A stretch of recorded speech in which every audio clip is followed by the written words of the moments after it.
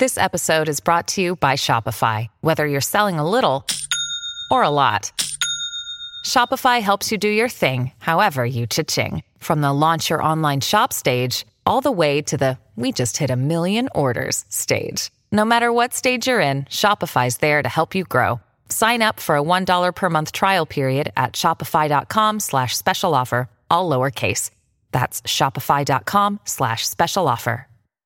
Hello, everybody. This is Marshall Poe. I'm the editor of the New Books Network. NBN listeners like to read books and buy them. So we thought we'd tell you that right now, our friends at Princeton University Press are having a remarkable site-wide sale. You can get 50% off books, including ebooks and audiobooks, with the code 50, F-I-F-T-Y, at checkout until May 31. You can save some real money on Princeton University Press books. I encourage you to go there and check it out.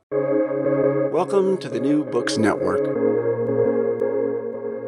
Hello, everybody, and welcome back to New Books in Medicine, a podcast channel on the New Books Network. My name's Claire Clark. I'm one of the hosts of the channel, and today we're talking to Rob Boddice, who is currently a senior research fellow at the Academy of Finland's Center of Excellence in the History of Experience at Tampere University. He is an internationally renowned scholar in the histories of emotions, science, and medicine.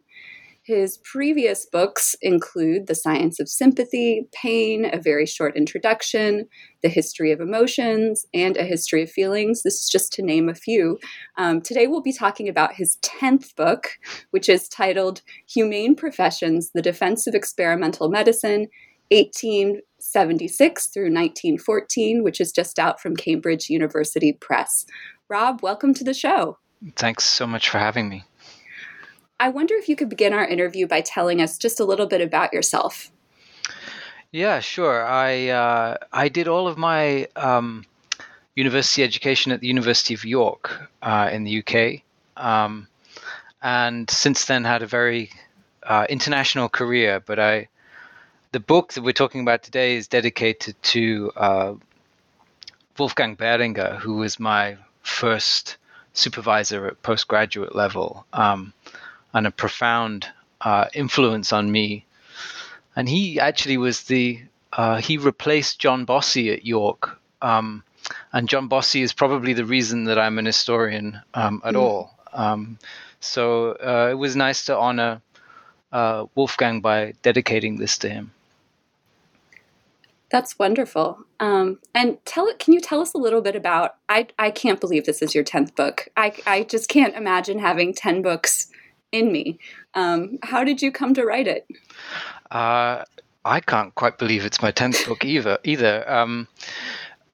This book, in the end, it came about very, very quickly in terms of the writing, but I actually started it without knowing what it was going to be back in 2010 when I was a postdoc for a year at the Department of History of Science at Harvard. And I took the opportunity to go every day to the Countway library, medical library, and was essentially rifling my way through the Walter Cannon papers, knowing that if I wasn't going to be at Harvard, I would never really get access to these things again, not easily. And so then I had this body of sources that have been underused, I would say, and I wasn't sure what I was going to do with them. And it took a very long time, over 10 years, sort of finding my way in the history of emotions and now the history of experience to have an understanding of how to marshal this material and what else I needed to go with it. So that was the beginning point was a long time ago, but then when I realized what to do with it, I had to go all over the place. A long time in New York at the Rockefeller Archive Center, and also in London at the Wellcome, and quite a lot of work also in Berlin. So it took a little while to gather all of the sources, but then the book was essentially written in lockdown in March, April, and May last year. Wow. That's incredible. 3 months. I want to ask you a little bit about history of the emotions and the history of experience and what it's like to sort of do work in that vein. In humane professions, and I'm going to read this quote. You say it is, quote, about the strategy and tactics developed for an internationally networked defense of experimental medicine. And in some respects, it's about the formation of a public relations strategy by the medical establishment, but that your analysis goes beyond the political and rhetorical to the experiential. So can you say a little bit more about how you do this? How do you go beyond the political and rhetorical to the experiential with the records you're working with? Yeah, it's a really good question, and experience is at the heart of this book, and it's something that I've been working towards for quite a few years, trying to make sense of what the history of emotions was good for, and where its limits were, and how to transcend those limits, and kept coming back to this question of experience, which seemed to go beyond emotions, but also to include the configuration of emotions with senses and with knowledge and with practices and with representation, and to sort of capture, if you like, how it felt to be there then, but beyond a sort of reductive category like emotion. And fortunately, in this for this context, for this subject matter, experience was also at the heart of what they were talking about. So if you like, it gave me a double level. I wanted to try to get at what late 19th century scientists were talking about when they were talking about experience, and also to do it through this historiographical analytical lens. And for these scientists, experience was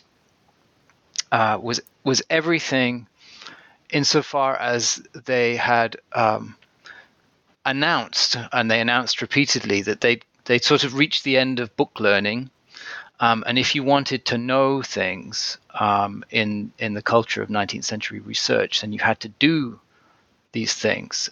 Reading about them wasn't good enough, and so they connected their expertise to the experience of being in the laboratory, and that then implicates experimentation. So you have these three words: experience, experiment, and expertise, which are etymologically connected, but they're at the heart of what this book is about. And this, to get at it, I spend a long time looking at what these scientists say, but I also spend a lot of time looking at what they do, at what life is like in the laboratory, and the way in which the claims they make, the professions they make about their experiences in the laboratory, feed back into the practices of the laboratory. So I'm really looking at this dynamic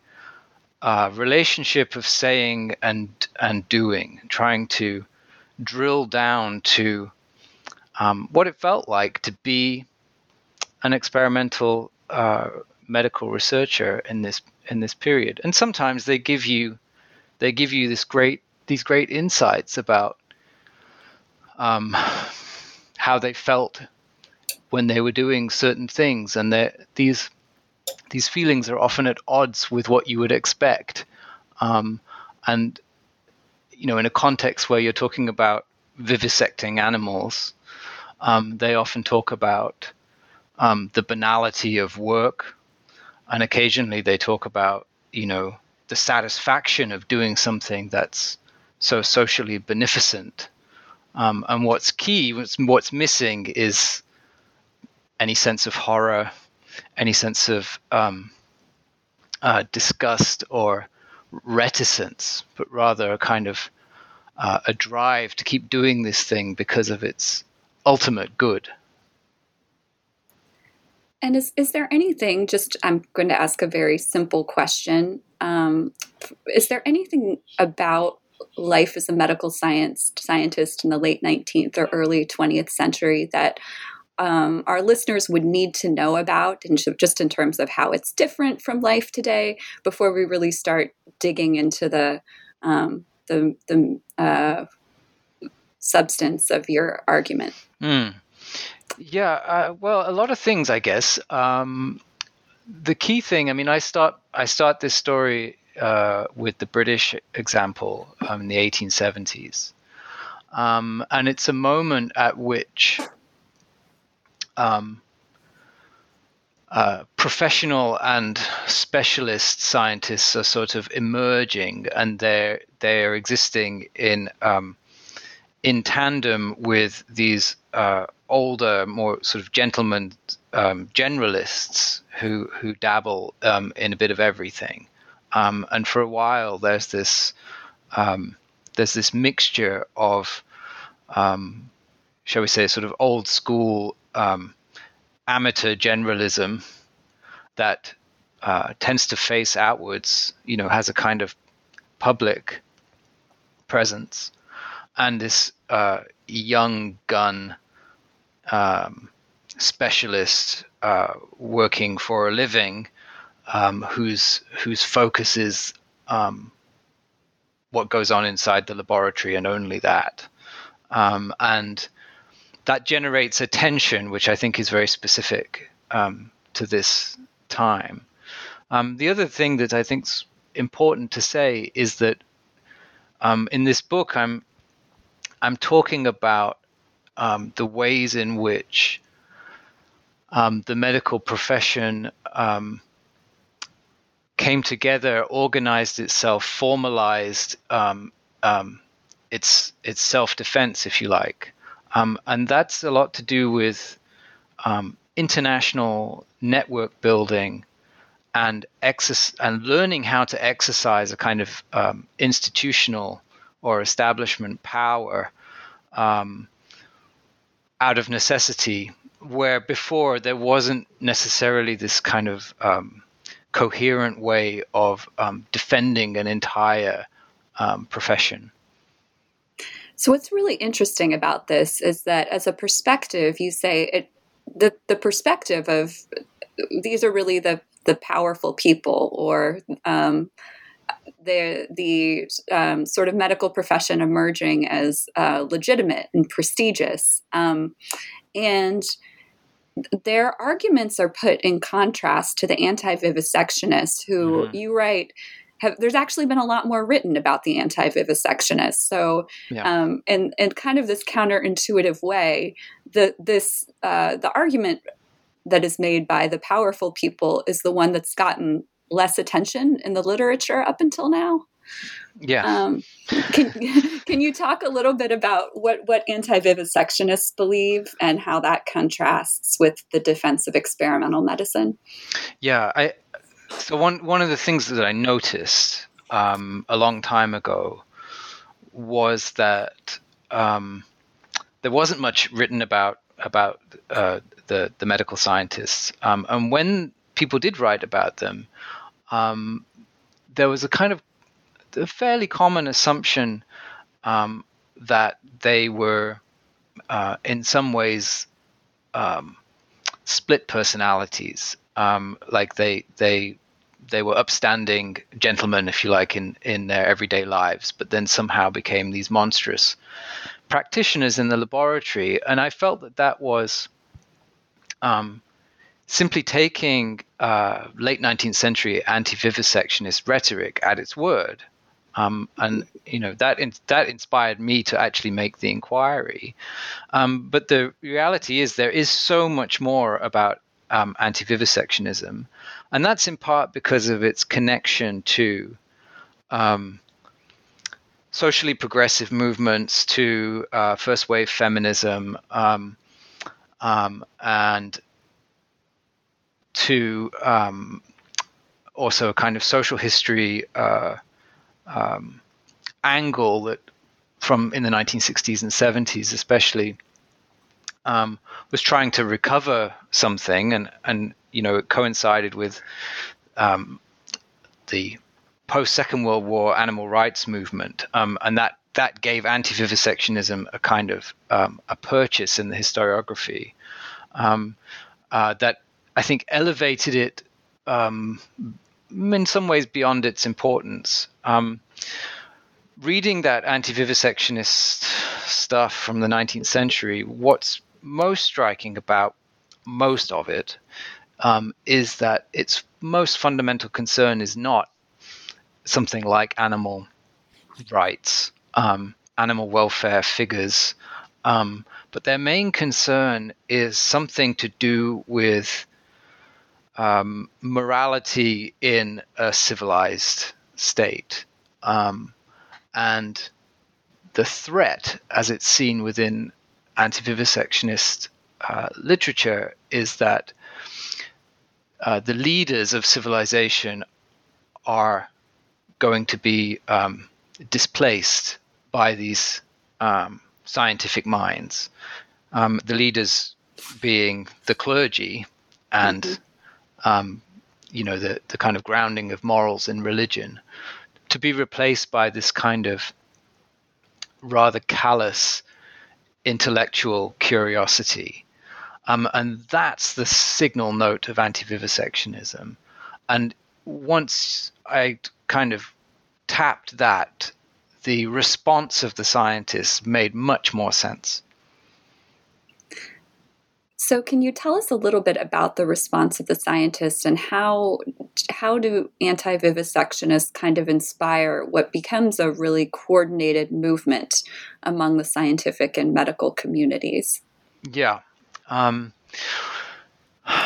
I mean, the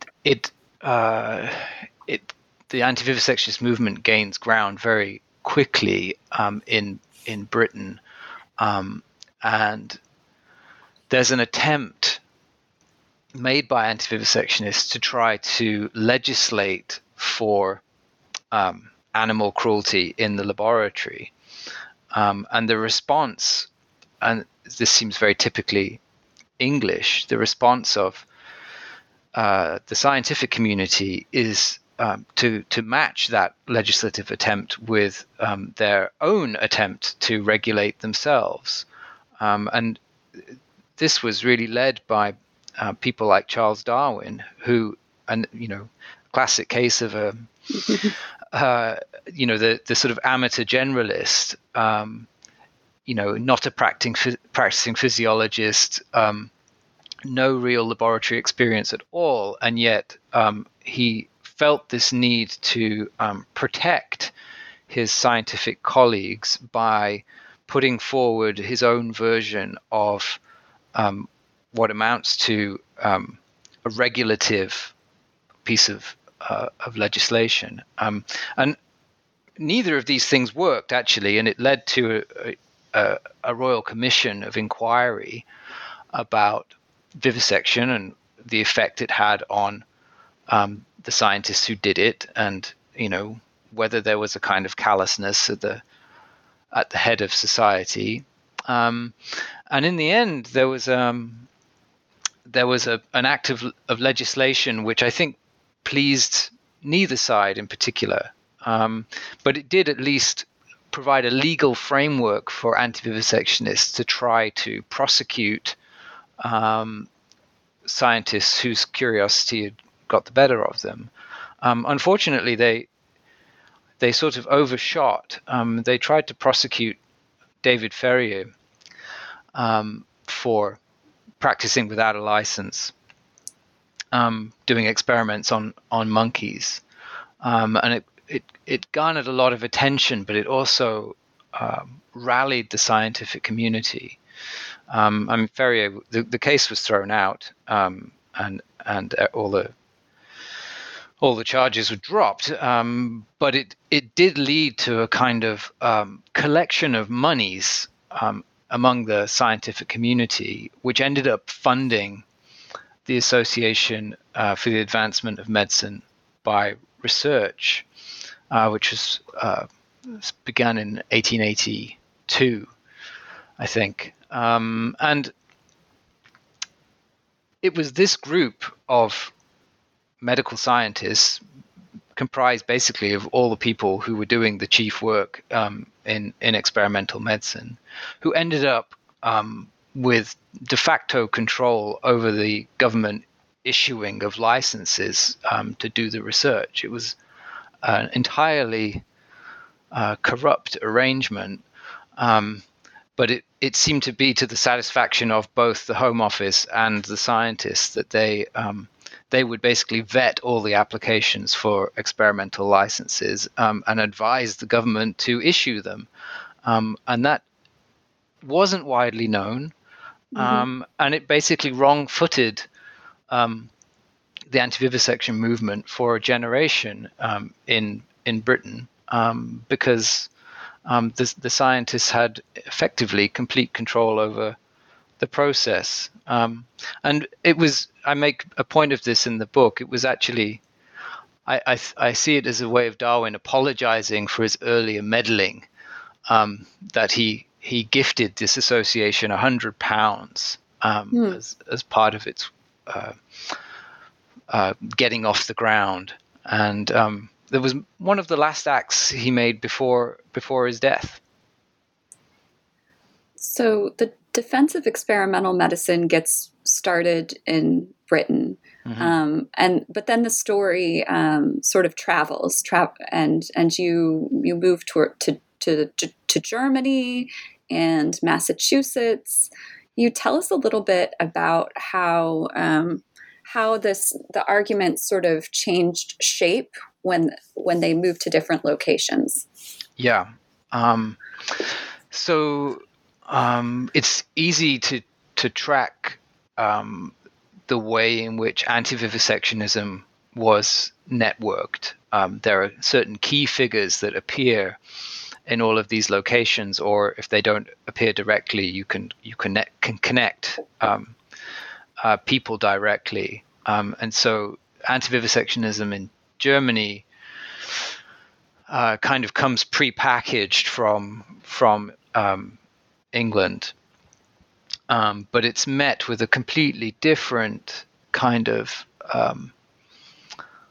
scientific and professional and also social response, in part because Germany is the critical center of innovation in this kind of medical research. It's where all the scientists from all over the place went to get trained.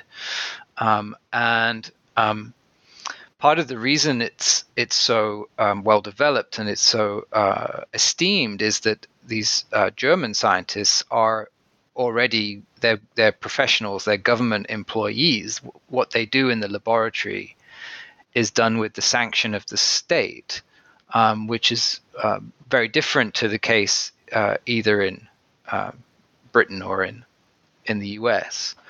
And the anti-vivisection movement, I mean, it has some, I guess you could call them flashpoints of success in Germany, but it quickly gets absorbed into rather more radical configurations to do with, a kind of nature holism or vegetarianism, such that it doesn't really have this broad appeal.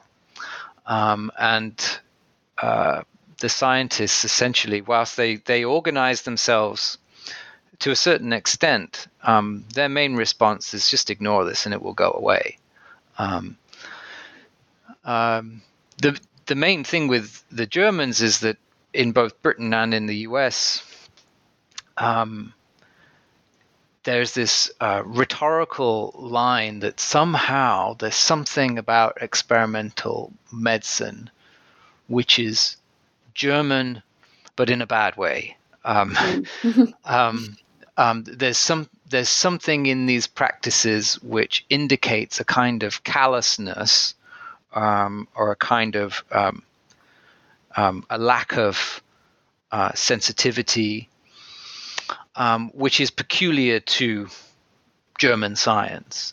And the fear is that this is being taught and then appropriated by scientists from other countries. And the anti-vivisectionists make a lot of that. But there's also, you can see scientists in Britain and in the US trying to reassure both themselves and the public that no, they're just teaching us what to do. We're not taking any kind of any German kind of character flaws with us. But it's interesting that that's there and it endures. I wonder if this might be a good place to just kind of say a few words about what exactly experimental medicine was. What methods were they using? This is not. We don't mean experiments on human subjects, right? Generally, no. Although the question of human experimentation becomes it looms ever larger the further along you go. And certainly in the anti-vivisectionist rhetoric, there's always this perceived threat that the scientists' curiosity will get the better of them and they will divert their attention to the use of living humans in the laboratory. But in the main, no, the question is about experimentation on living animals. And there are a number of different disciplinary specialisms which are developing in this period. Physiology is the main one, but branches like toxicology, immunology, bacteriology, they're all using animals in some way. I mean, this is the era of making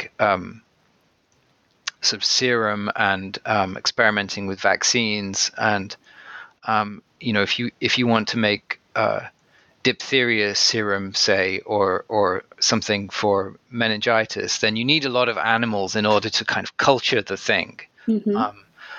So there's a kind of a broad definition of experimental. Sometimes animals are simply instrumental.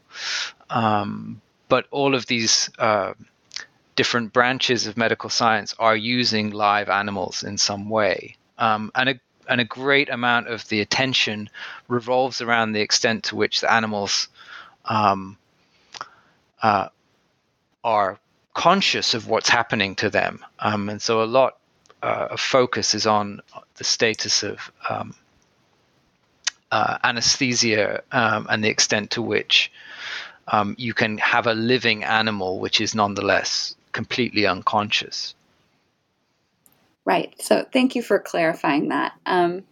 Let's kind of jump to the United States now and talk a little bit about how anti-vivisection bills fared in Massachusetts at the turn of the 20th century. So what was it like here in the United States?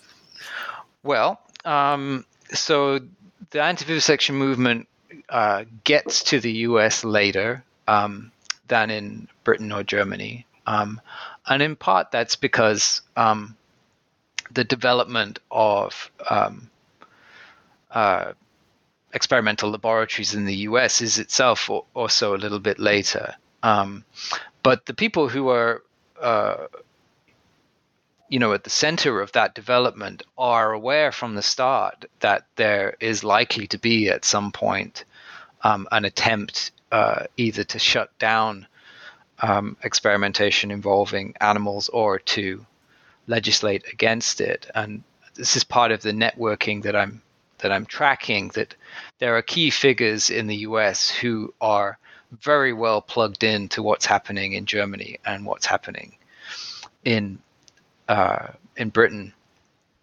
And so when it eventually comes about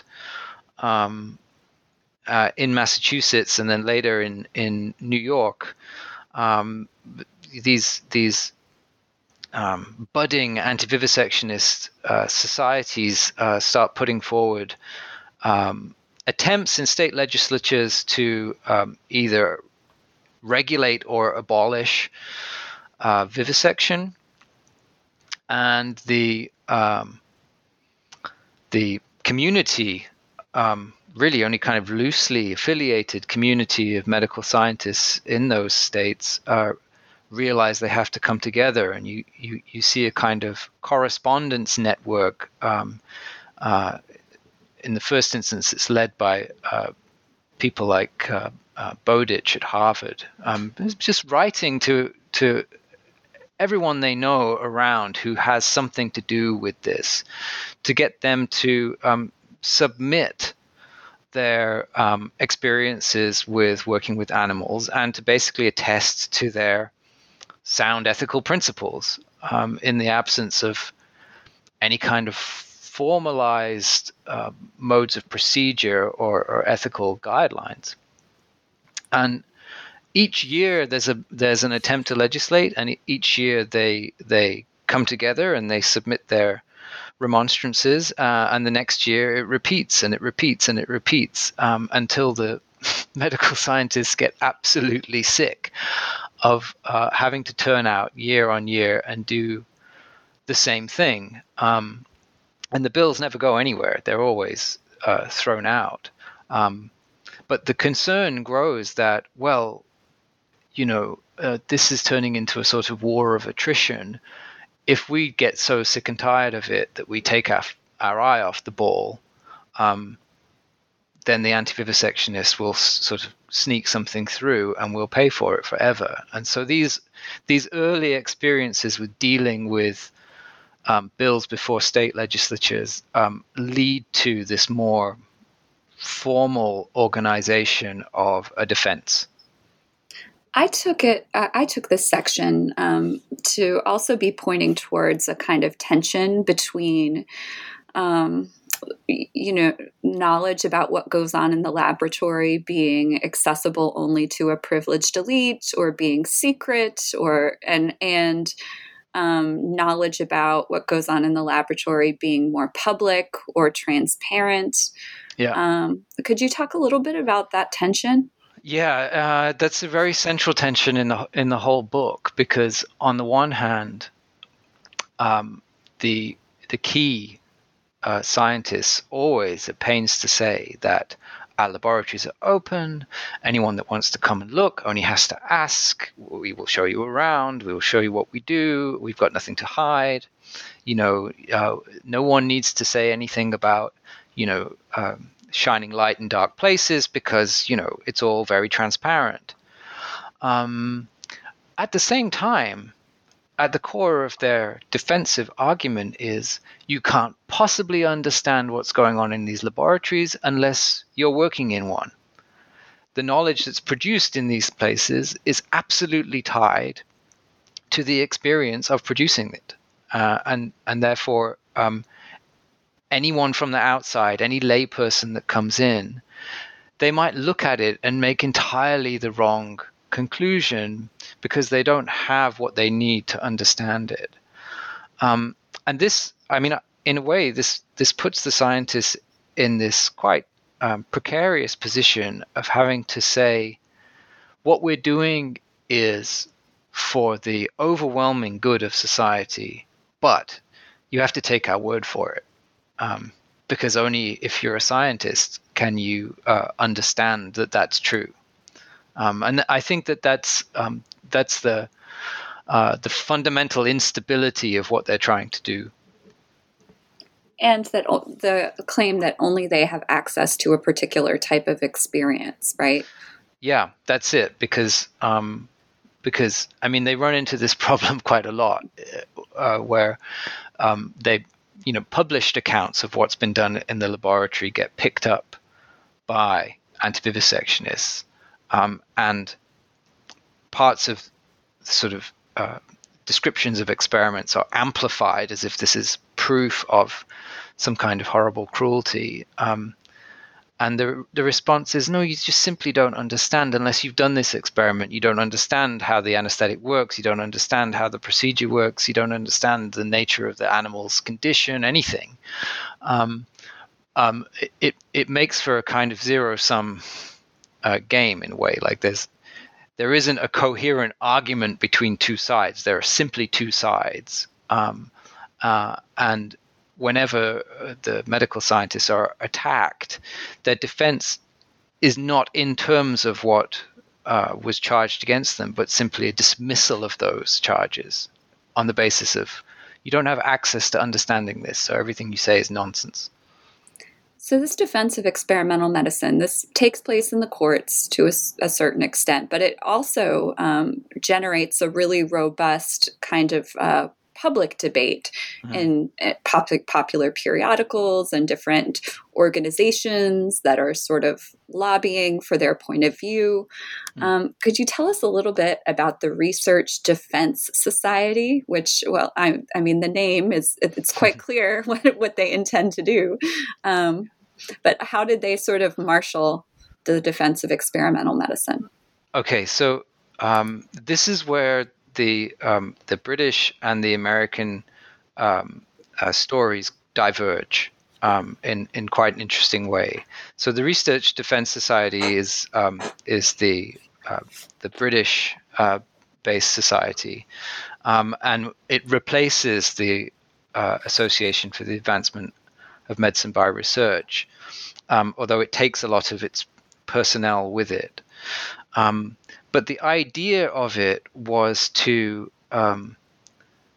if you like, end this constant non-debate between anti-vivisection activists on the one hand and scientists on the other hand, and instead try to build a community of lay support, but lay support in a very particular way, comprised of society figures, eminent ladies, the clergy, the aristocracy, essentially people who they thought, their word would, or their name alone, irrespective of what they said, would carry this great weight of influence and change the reception of vivisection at a societal level. And so this is really a conscious attempt to build a kind of public-facing organization for the defense of research, where the mouthpieces weren't themselves scientists.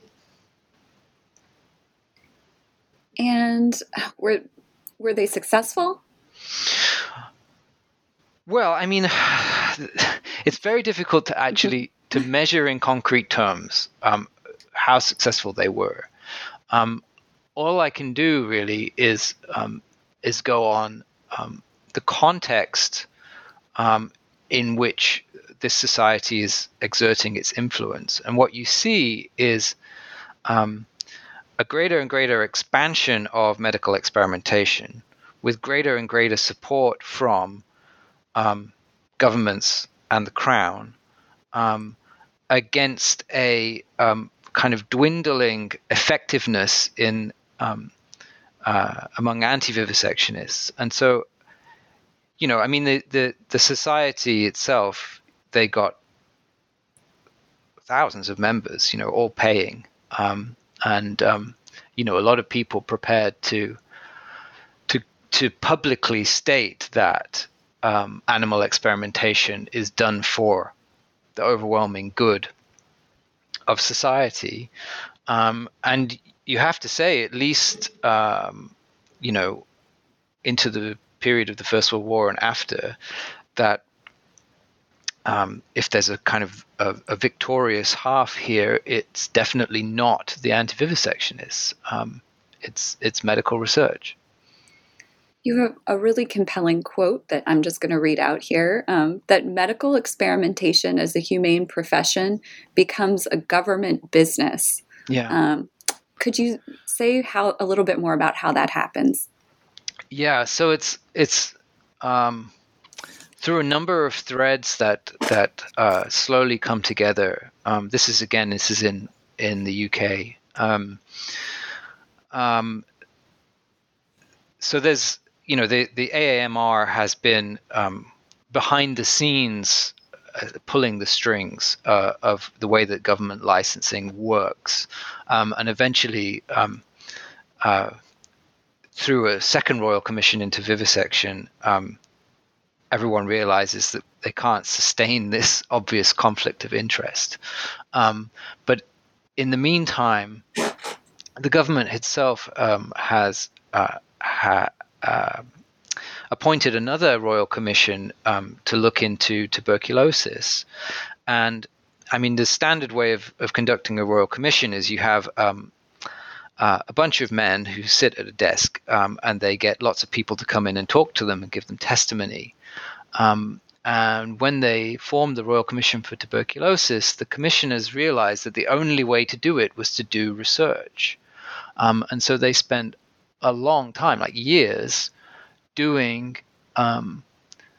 experimental research on tuberculosis, paid for by the Crown.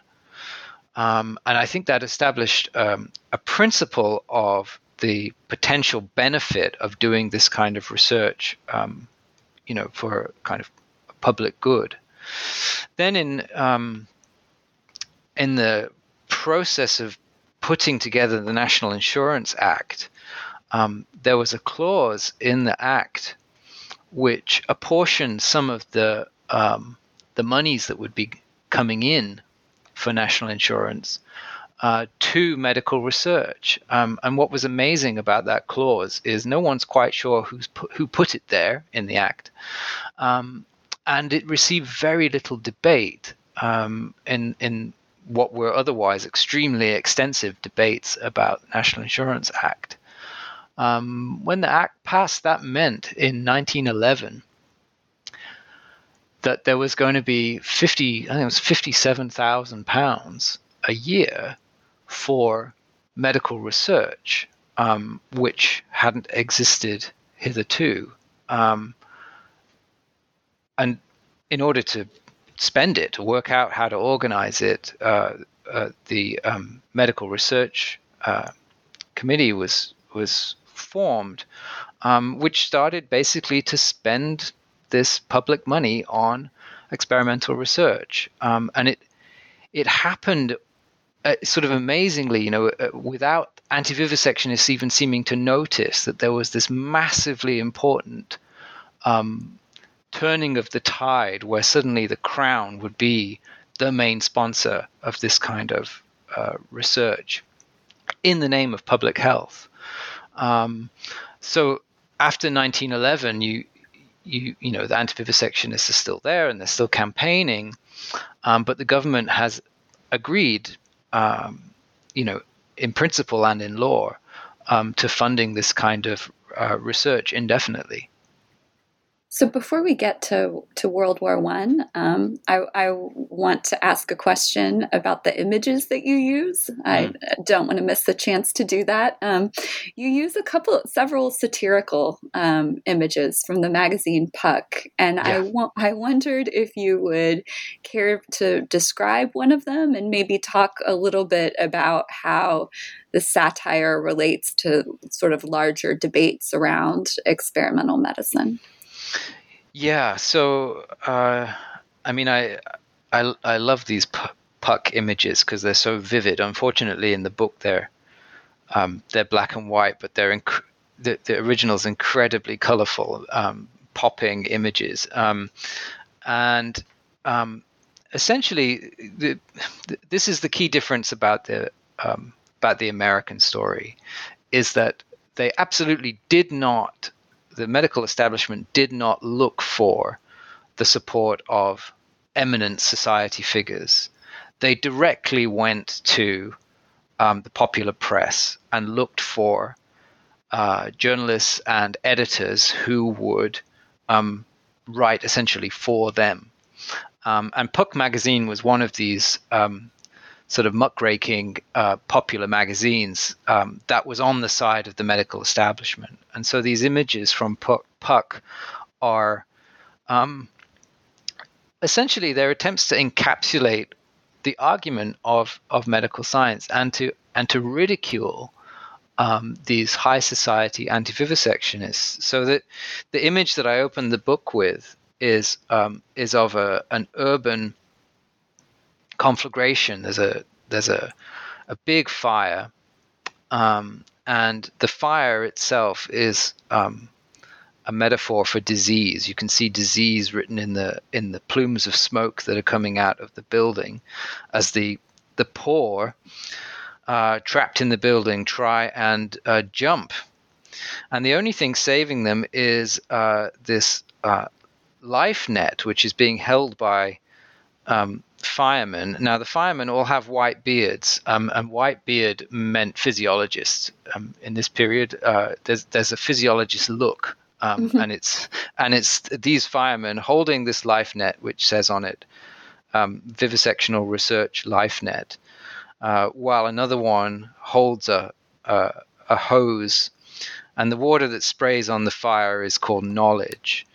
And meanwhile, all around them, you see these sort of society cranks trying to chop the hose with an axe, or to strangle the firemen, or to pull them away. And the classic representation of the anti-vivisectionist lady is someone who has a lapdog and a bonnet with birds of paradise plumes in it, sort of in order to kind of mock their hypocrisy, like they can't possibly really be caring about animals. And yet, as they try to stop this research happening, they're actually allowing the poor to fall to their deaths.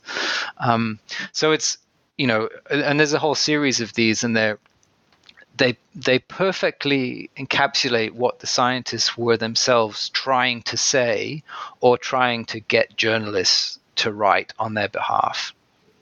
But it's so in the U.S. it's a little bit more populist, would you say, the defense, and a little less elitist? Well, I think it's elitist, but in a different way. So the American medical scientists had a higher opinion of themselves. They would say to each other, "Oh, the medical establishment is much more influential and respected here than it is in Britain, where it's all still, clergymen and aristocrats." So in a way, they took their professional status to be more important. But they also took seriously this argument they made that if you weren't a scientist, you couldn't understand, and therefore took responsibility themselves for putting out the argument about why vivisection was good, instead of sort of passing it off to a social elite, let's say. And that meant that they worked hand in hand with journalists, feeding them information, writing them bits, and making sure that their arguments would appear prominently in places like Harper's Weekly, where society readers would get the right opinion, if you see what I mean. Well, I'd like to talk a little bit about the legacy of these debates, because certainly we, now there is government-funded research on experimental medical research that uses animals and things like that. What happens to the defense of experimental medicine after World War I, and then how does the story told in this book continue to influence debates about medical ethics? Well, I mean, I see in many ways, I see the war as a kind of fracture point, but for complicated reasons. So I think by the end of the war, or maybe even by the start of the war, the argument that comes from the medical establishment is really well set, and it's maintained after the war.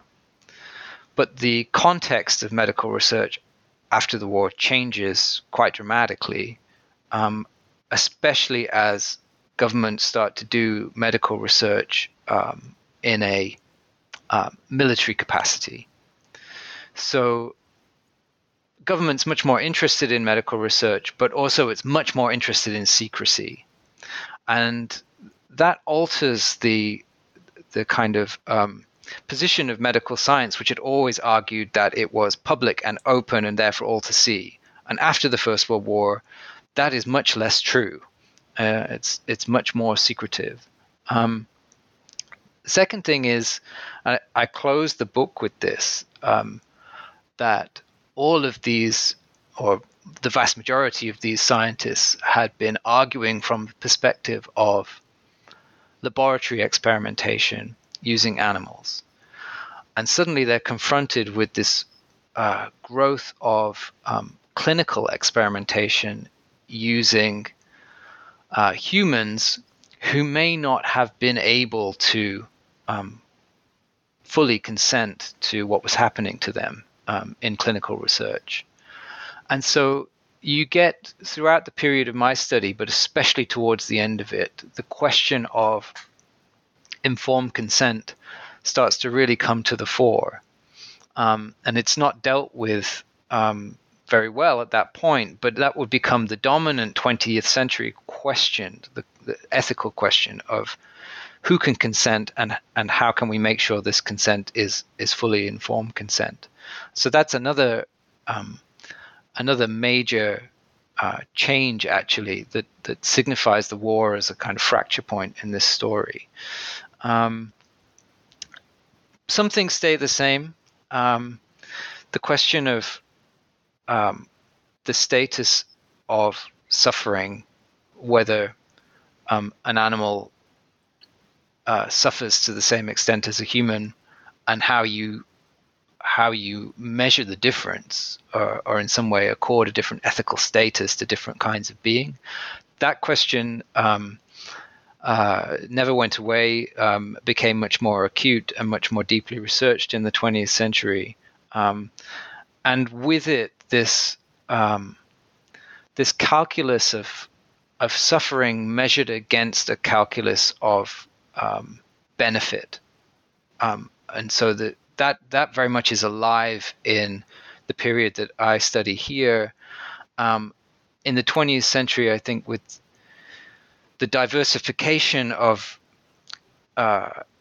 research using animals, some of which is for medicine and some of which is really not, and the whole use of cosmetics and so on, this question of benefit against suffering or benefit against risk becomes much more sharply focused in the 20th century, but you see its roots here.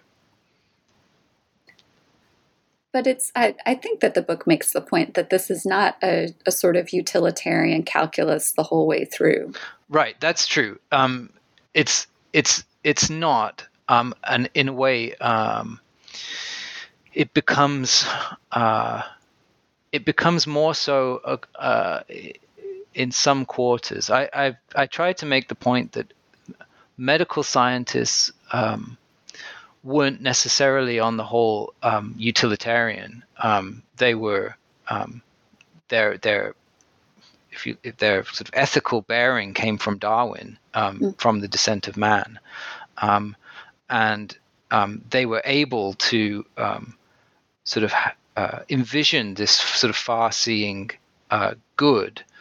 But having said that, when they were envisioning this far-seeing good, they did tend to weigh it against, there's one sort of famous equation, about the life of one human against 1,000 guinea pigs. That kind of thing made it into it. But most of my study is about